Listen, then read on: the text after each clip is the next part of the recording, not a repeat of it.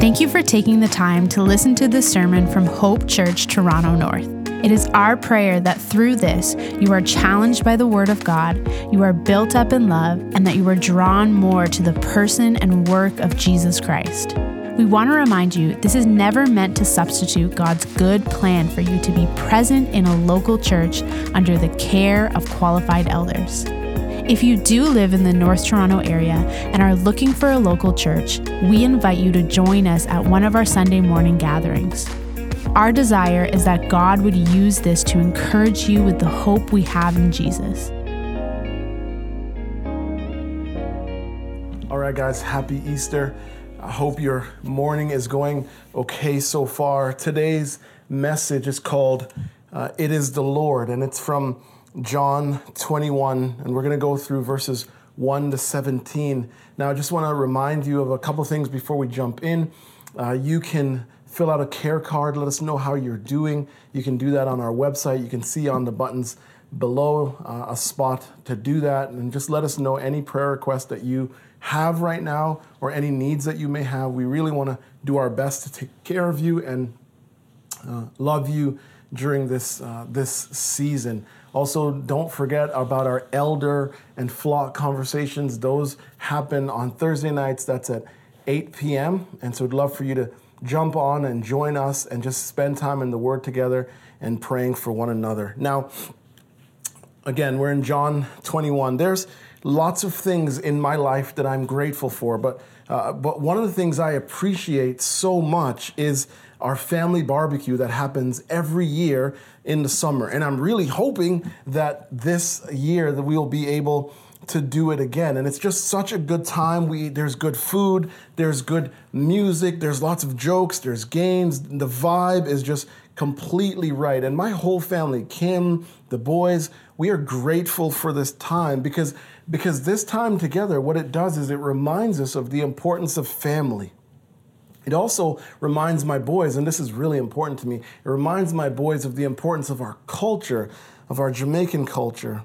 And we all have things that we should be grateful for, and we are grateful for. Some of us were grateful for technology. Some of us were grateful for a great glass of wine. Some of us were grateful for electricity, the fact that there's lights in our homes, there's lights on the street. We're grateful for our church. We're grateful for a good friend. But here's the thing a Christian is most grateful for. The Christian is most grateful for the fact that Jesus is alive. That Jesus is alive. Look at Luke 24, verses 1 to 6 says, on the first day of the week, at early dawn, they went to the tomb taking spices that they had prepared. So they go to the tomb of Jesus, and they found that the stone was rolled away from the tomb. But when they went in, they did not find the body of the Lord Jesus Christ. They were perplexed about this, and behold, two men stood by in dazzling apparel, and they were frightened and bowed their faces to the ground. So there's these two angels there, and they're afraid, and they bow their faces to the ground, and the men said, "Why do you seek the living among the dead?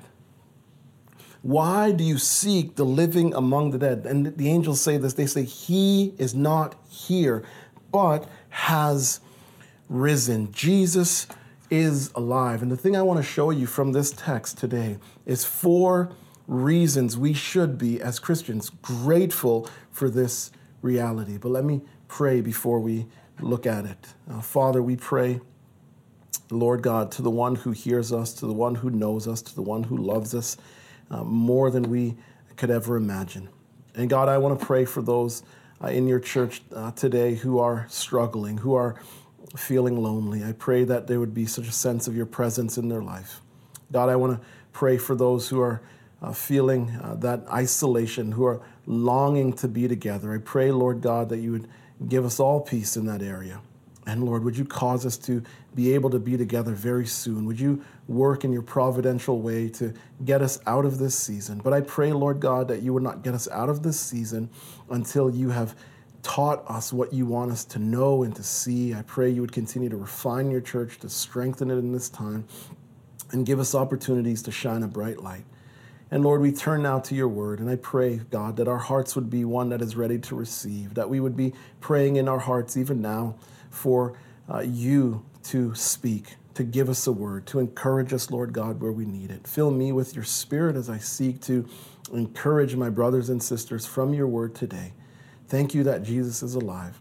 Show us now, Lord God, why we should be hopeful, why we should be joyful in the midst of this trial that you have us in. We pray in Jesus' name. Amen. Amen. So we have 4 reasons that we should be grateful that Jesus is alive. Here's the first one. We can do nothing without him. We can do nothing without him. Verses 1-3 says, after this, Jesus, this is chapter 21 of John, says, after this, Jesus revealed himself again to the disciples by the Sea of Tiberias. And he revealed himself in this way.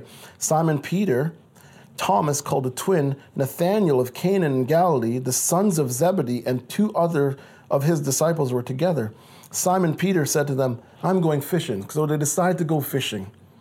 And they said to him, we will go with you. So Peter's like, I'm going fishing. And they're like, we're going to go with you. They went out and got into the boat, but that night they caught nothing. John says here, they decide we're gonna go fish together. And he says that on that night they caught absolutely nothing. He highlights their utter lack of success. They have been toiling all night and they have nothing to show for it. But look at verse 4. It says, just as day was breaking, Jesus stood on the shore. Yet the disciples did not know that it was Jesus. And Jesus said to them, children, do you have any fish? And they answered him, no. Jesus calls out to them and he says, children, do you have any fish? Have you caught anything? And the answer obviously is no. But what this question does is it highlights the problem that they have. It highlights a problem. By asking them this question, Jesus shows them, you have a problem. And notice, they have a problem and Jesus shows up. It says that Jesus, as day was breaking, Jesus stood on the shore. He comes to their aid. They have a problem and he shows up. You know that it's the same thing for us, right? That we had a problem, but that Jesus Christ showed up. John 1 says, in the beginning was the Word, and the Word was with God, and the Word was God. He was in the beginning with God. All things were made through him. And without him was not anything made that was made. He came to his own, and his own people did not receive him. Watch this, though. This should encourage your heart. But to all who did receive him, who believed in his name, watch this, he gave the right to become children of God. Our problem was that we were outside the family of God. There was a point where there was a separation between us and God, that we were not his children. But now in Christ, to all who did believe, if you're sitting there right now and you have faith in Christ, the reality for you is you're inside the family of God. That we had a problem, but Jesus comes and he solves that problem. Notice in the text that he says, children. He speaks to them from a place of identity. They're called children, and that's what we're called now. We are called the children of God. We had a problem. We were outside the family of God. Now in Christ, we've been brought into the family of God. And maybe you're wondering, how does this passage apply to the non-Christian? How does this section of John speak to the non-believer? Well, what it says is that it's possible for you to be welcomed into the family of God. It shows you the way in. It first tells you the bad news, and the bad news is that you're outside the family. But it also tells you the good news, and the good news is that through Jesus Christ, if you trust in him, if you believe the gospel, if you believe that we rebelled against God, but that God in his grace sent his son, that the word became flesh, dwelt among us, and died in our place, like we learned on Good Friday, if you believe that and repent of your sin and confess, believing in your heart that Jesus is God, that he lived for us, that he died for us, and that God raised him from the dead, to prove that sin was paid for. If you believe that, non-Christian, you will be saved and you will be accepted into the family of God. You will be brought from outside to inside, and that can happen for you the moment you trust the gospel. The disciples can't catch anything without Jesus, but when Jesus shows up, that changes everything. Look at verse 6. It says, he said to them, cast the net on the right side of the boat, and you will find some. Jesus is like, you don't have any fish? Okay, put it on the right side, and you will find some. It says, so they cast it, and now they were not able to haul it in because of the quantity of fish. He tells them where to put it. But notice he doesn't say you might find some. He guarantees it. He says you will find something. He makes this promise, and they obey. They obey, and the text says, it says that they were not able to haul it in because of the quantity of fish. Their obedience leads to good results. By listening to the voice of God, Jesus Christ, good things come to their life. Now, some of the most frustrating, some of the most painful times in my life has been when I've ignored the voice of Jesus Christ. When I have trusted in my own way. See, following the commands of Jesus can be hard. Following the commands can be hard. But when we ignore the commands of Jesus Christ, it leads to lasting pain. We are to listen and obey Jesus if we want good results to come to our life.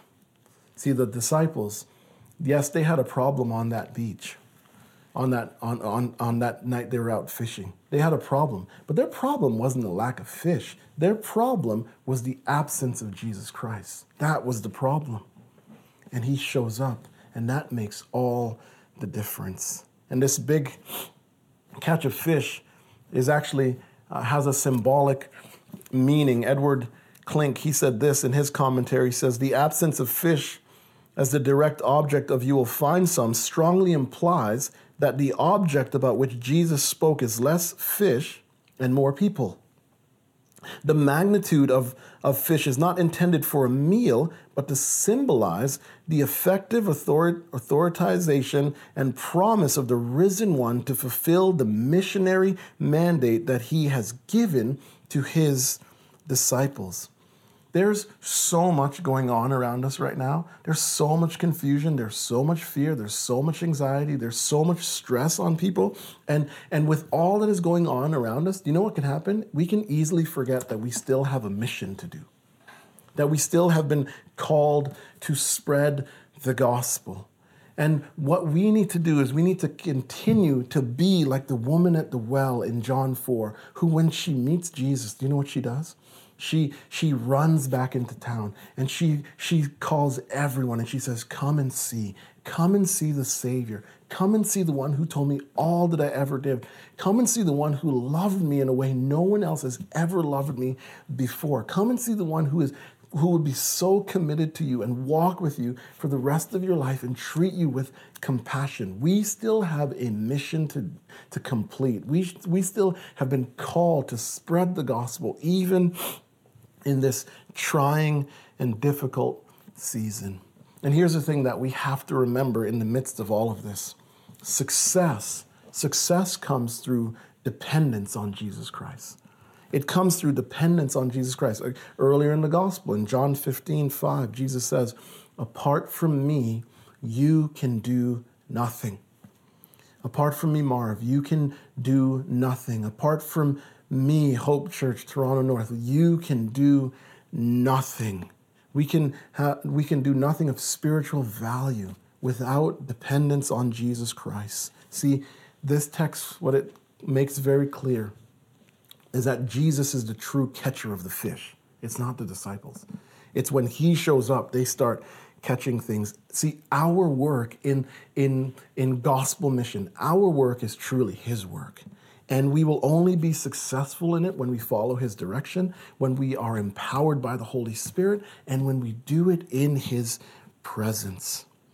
That is how success comes in this gospel work that he has given us. But we cannot forget that we've been given this work to do, even in this season.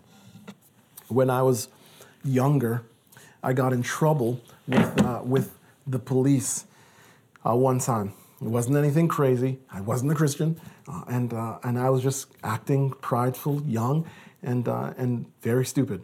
And I remember getting picked up by my mother, And I just remember the last thing I wanted to do in that moment was go near her. I just didn't want to get near her. I could see the look in her eyes. I could see that it probably wasn't going to go real good for me. And sometimes when we sin, when we mess up, we act like this with God. We don't necessarily want to go to him, but these next set of verses show us that that's not the right way to act. Look at verse 7. It says, "The disciple that Jesus loved, therefore said to Peter, 'It is the Lord.'" There's our message title. It is the Lord. When Simon Peter heard that it was the Lord, he put out his outer garment, for he was stripped for work, and threw himself into the sea. The other disciples came in the boat, dragging the net full of fish, for they were not far from land, but about 100 yards off. When they got out on land, they saw a charcoal fire in place. Notice that they figure out that it's Jesus. They figure out that it's Jesus, but I want you to just take in what Peter does. Verse 7, it says, "When Simon Peter heard that it was the Lord, he put on his outer garments, for he was stripped for work, and he threw himself into the sea." Peter could not wait to get to Jesus. This brother swims 100 yards. He's like, I don't care what's going on. I don't care how much fish we caught, whatever it is. That is my Lord over there, and I'm going to get to him as fast as I can get to him. He wants to get to Jesus as fast as he can. And notice it says in the text that when they got to land, verse 9, they saw a charcoal fire in place. This is the second time that John has used this phrase, the charcoal fire. I want to show you where we saw this before. John 18 says, "Now the servants and officers made a charcoal fire because it was cold, and they were standing and warming themselves." Notice who's there. Peter also was with them. Peter's there. Peter's at this fire, standing and warming himself. Verses 25 to 27 says, "Now Simon Peter was standing and warming himself. So they said to him," here it comes, they said to him, "You are also not one of his disciples, are you?" Watch this. He denied it and said, "I am not." Under the pressure, out of fear, Peter buckles at this fire. He gives in to fear. He says, and then it says, "One of the servants of the high priest, a relative of the man whose ear Peter had cut off, asked him, 'Didn't I not see you in the garden with him?'" He says, "Wait a minute, I saw you. You were there. Did I not see you?" And watch this. Peter again denied it, and at once the rooster crowed. This charcoal fire, when Peter gets to land, when he gets to Jesus, when he sees this fire, it would have been this clear reminder of his betrayal of his friend. It would have been this clear reminder of his failure. And you and I, we've got things in our life that remind us of our failures. Maybe it's when we see a certain person that we have let down. Maybe it's a song that just floods back these memories. It's a sound. Maybe it's a place. They just bring these memories back to mind, this memory of our failure, the memories of the times where we have fallen flat, when we expected to do better, but we did not. And in those moments, when we remember these memories, do you know what we need to do? We need to remember the grace of Jesus Christ. See, this fire, this first fire was a place of failure. This second fire is a place of forgiveness. It's a place of restoration. It's a place of grace. And here's the second reason you and I should be grateful that Jesus is alive. Here it is. We can always go to him. We can always go to him. See, when we sin, Peter, what he does is he shows us what to do. He shows us that we are to, as fast as we can, run to our King who is alive, because he is living and he is compassionate. And now I know, as your pastor, I know that it can be very challenging sometimes when we have failed to go to God. Sometimes we feel shame. We feel shame. We can't believe what we have done. We can't believe that we let the Lord down again. And that's the second thing. We're tired of confessing that same sin over and over and over. And so we're just like, is it even worth it? We have a spiritual enemy, which I try to talk about because I believe he is real and working against us. Satan, he tries to tell us that you can't go to God. Look at what you've done. He's going to reject you. He's not going to love you. A child of God wouldn't do this. He just throws all kinds of lies at us. And then this last one, we find ourselves wondering, will I be forgiven? If I do go, if I take this step, will God forgive me? The answer is yes. 1 John 1:9 says, if we confess our sins, he is faithful and just to forgive us of our sins and cleanse us from all unrighteousness. Not some unrighteousness, but all unrighteousness. When we come to the Lord with true, biblical, deep brokenness, this Psalm 51 kind of sorrow over our sin, when we say, Lord, I've sinned against you and you only is my sin against. When we acknowledge our sin, when we're like the prodigal son who comes home and says, I've made a mess of my life. When we take that step, forgiveness and cleansing is what comes to us. That is what is promised to us from the Word of God. When we take the step and go to the Lord, when we're like that son who says, I am going home because my Father is loving, my Father is gracious, he is going to forgive me. We can always go. Forgiveness is there for us when we truly repent. Look at verse 9. It says, when they got out on land, they saw the charcoal fire in place with fish laid on it and bread.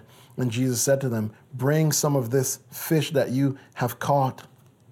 So Simon Peter went aboard and hauled the net ashore full of fish, 153 of them. And although there were so many, the net was not torn. The net was not torn. That little detail that John gives us. He says there's so much fish, 153, and it's full, but the net is holding.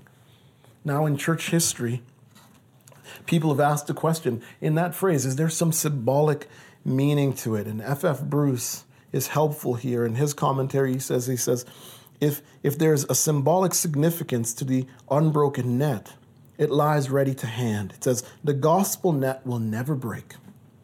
You hear that? The gospel net will never break. No matter how many converts it catches, there is no limit to the number it will take. The gospel net is large. The gospel net is big. It has no limit to how much it can take. And there is good motivation for us to continue to creatively share the gospel, to continue sharing the gospel in compassionate ways, believing that as we do that, God will catch many in his net. I want you to notice as well that the gospel net is secure. The gospel net is secure. You see that?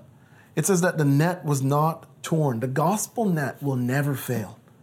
The gospel net will never fail us. Once we're in, we are in. That's why in John 10:28, Jesus says, no one will snatch them out of my hand. Speaking of those who believe in him and trust in him, that he is holding us, that we are in his hand, that we are secure, that once we're in the family of God, we cannot get out of the family of God. Nobody can pull us out. We are in, we are secure, we are safe, we are good in the hands of Jesus Christ. Not only do we have a Savior who can hold us and keep us, we also have a Savior who's thoughtful, who is thoughtful. Jesus knows these brothers have been out there toiling, working all night, grinding, and they've got nothing. And he knew that they would be hungry. He knew they would be hungry. Look at verse 12. He says, Jesus said to them, come and have breakfast. Now, none of the disciples dared ask him, who are you? They knew it was the Lord. Jesus came and took bread and gave it to them and said, and so with the fish, he gives it to them. This was now the third time that Jesus revealed to the disciple, was revealed to the disciples after he was raised from the dead, alive, revealed himself to the disciples. Now, notice that John says none of the disciples dared ask who you are. That verb, the verb that's translated ask, means to research something by using a careful method. It means to sort of really scrutinize something. It means that the disciples, when they looked at Jesus, they wanted to ask him some deep questions. They wanted to cross-examine him. And this tells us something about the Christian life. It reminds us that we live with belief and questions. We don't have all the answers. We live with belief and questions. We worship and we wonder. And until Jesus comes, that is the reality that we have to deal with. That not all the questions are answered for us right now. And even right now in this season, we're asking lots. What's going on? Why is the Lord doing this and allowing this to happen? But we have to just live with some of those questions. But when Jesus returns, when he comes, all our lingering questions will be answered. We may not have all the answers right now, but we will get every single question answered. All things will be made clear to us. And you know what I know it will do? When all things are made clear to us, it will lead us to a place of rejoicing. It will lead us to a place of thankfulness as we see all the things that God was doing in the midst of the things that confused us. Jesus says, "Come and have breakfast." Come and have breakfast. They show up and notice that Jesus made the meal, but he's also serving the meal.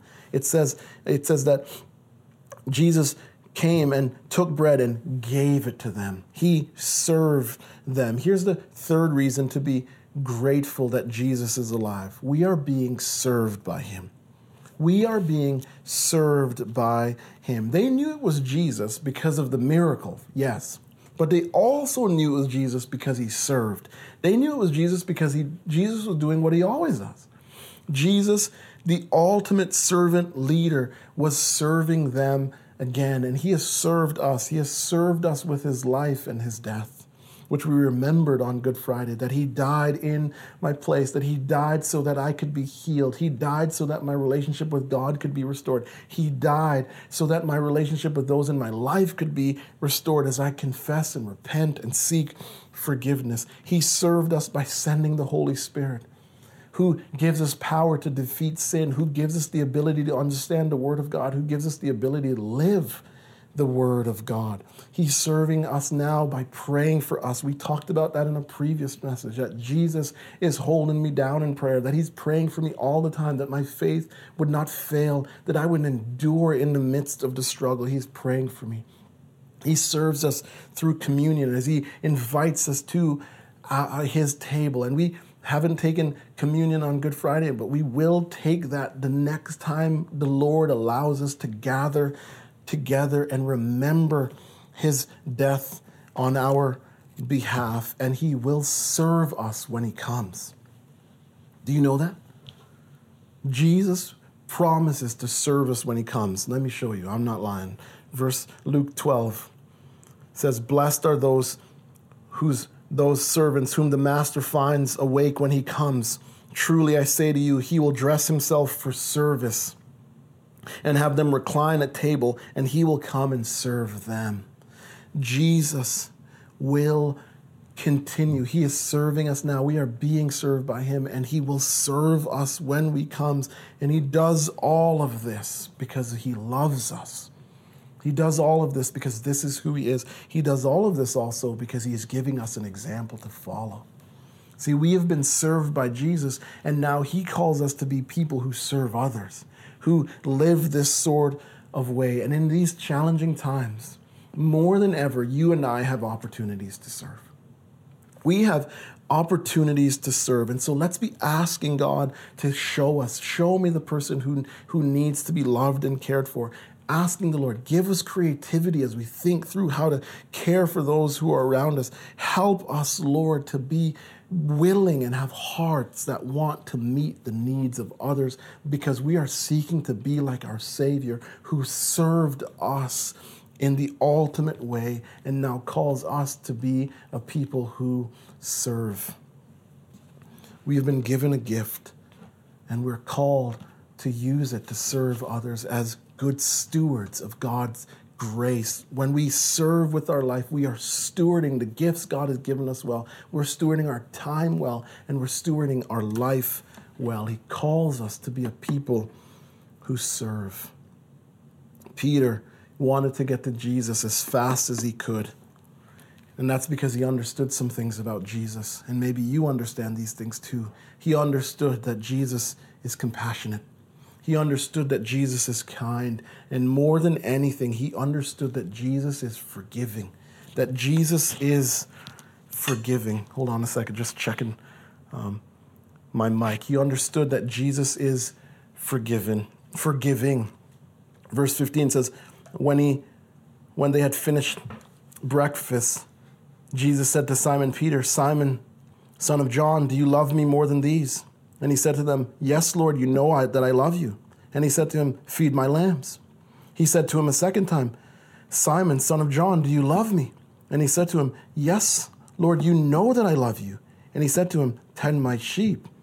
He said to him a third time, "Simon, son of John, do you love me?"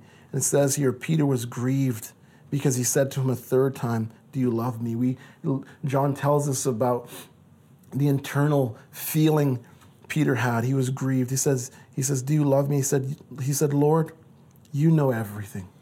You know that I love you."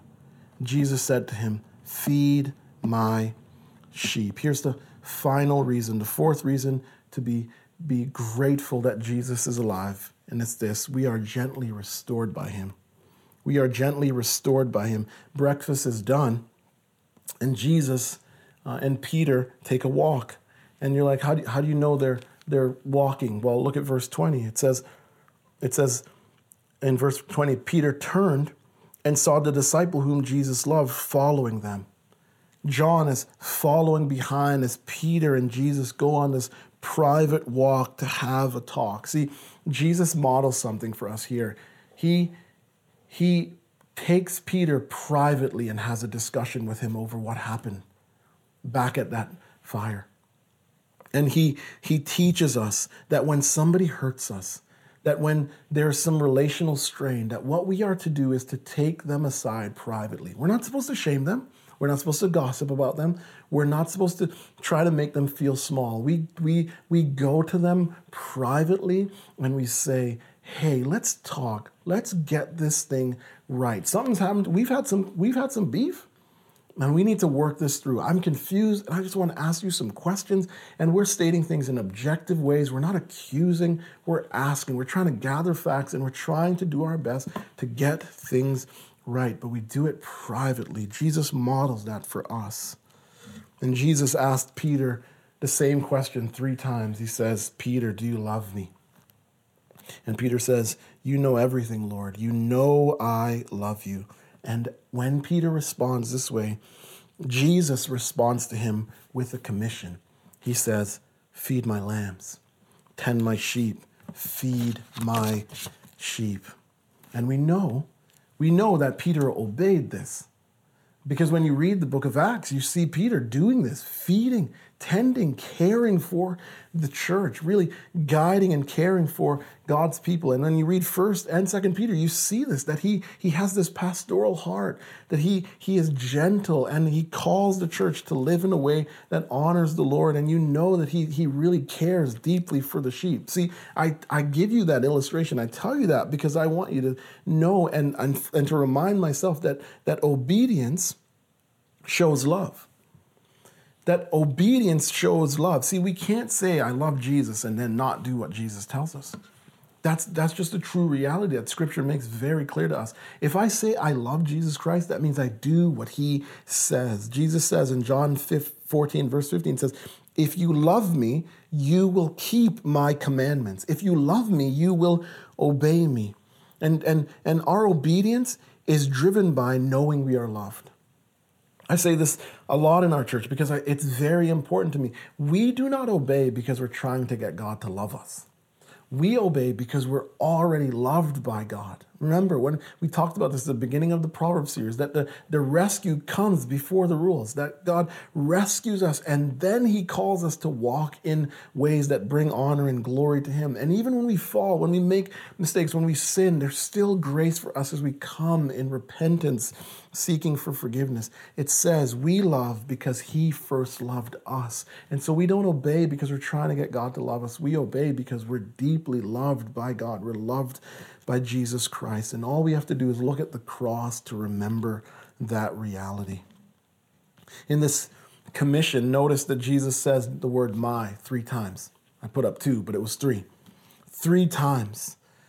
And like this shirt belongs to me, the church belongs to Jesus. That is what he's trying to make clear here. He says, my lambs, my sheep, they belong to me. And Edward Klink, you can tell he was helpful to me in writing this message. He says, if the first part of this story concerned the work of God outside the church in the world, this pericope is concerned with the work of God within the church. See, Jesus saves people, and we should be praying that in this time that he does that he uses the church to shine a light, and that we'd see more people come to Christ. He saves people, and then you know what he does? He brings them into the family. He brings them into the church. But here's the thing. Jesus expects his people to be cared for well. He expects these people to be cared for well. And that's why in our church, we try to encourage people to take steps of membership. We want to know you. We feel this responsibility to look after you. We believe from Scripture that we'll have to present you before the Lord and give an account of our care for you because of verses like this, passages like this that tell us that Jesus cares deeply about how we care for his sheep. And the words tend, feed, they speak of the range that is required, of shepherding that is required of the people of God. And there's no pastor who can take this call lightly, this call to shepherd the flock of God, to tend and to care for God's people. Here's the thing. The love a pastor has for Jesus is reflected in how he shepherds the flock. See, you can tell sometimes how much a pastor loves Jesus or how much he loves himself when you look at the way he cares for the people. Is he trying to build his own little kingdom? Or is he truly about pointing people to the one who they should be following, Jesus Christ, the one who can truly care for their souls? The love of a pastor for Jesus, the love a pastor has for Jesus is reflected in how the pastor shepherds the flock of God that is entrusted to their care. And hearing this, tend, feed, hearing this from Jesus would have brought joy to Peter's heart because he knew in this moment he was being restored to his ministry. See, our God, and we've heard this phrase before, our God is a God of second chances. Our God is a God of second chances. And you and I, we are a picture of this reality. 1 Peter 2:10 says, once you were not a people, but now you are God's people. There was a time where we were outside the people of God. We've talked about that already.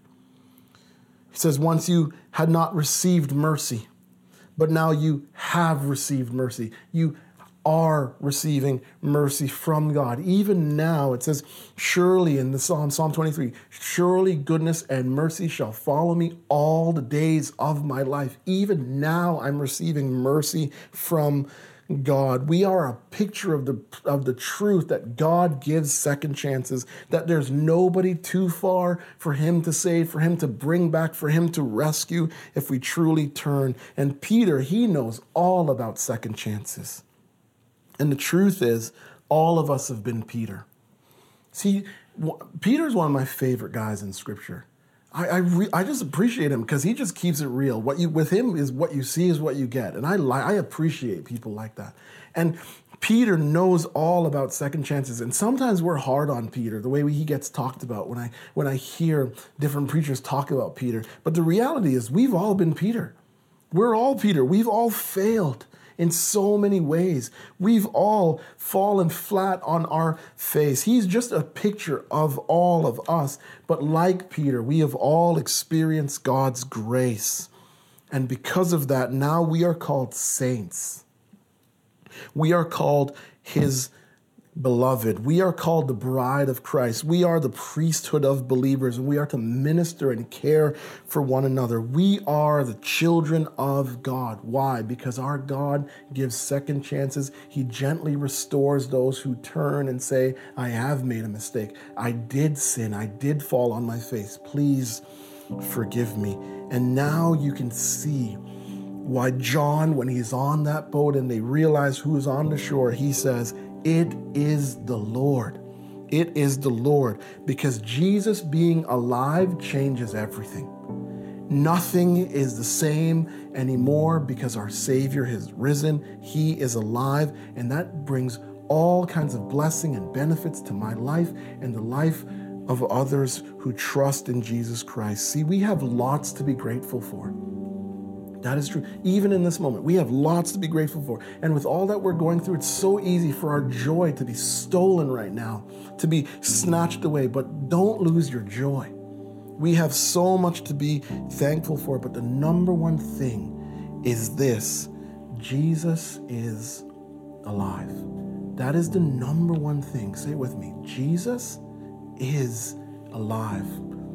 Even from a distance, say it. Jesus is alive. We have lots to be grateful for, but this should be number one. This should be tops on our list. It is the Lord. He is with us. He is alive, and we should be grateful. Let's pray. Father, we thank you that your Son, Lord, you raised him from the dead, that they went that day and the tomb was empty, and then he revealed himself over and over again to his disciples. And Lord, we believe that one day, very soon, we will see him face to face. He will reveal himself to us at his return. But in the meantime, Lord, I pray that we would be joyful. And this is a different kind of Easter. We know that. We get it. But Lord, even in that, we still have much to be grateful for, much to be joyful about. And I believe your word has shown that to us today. And so I pray that you would fill us with your Spirit.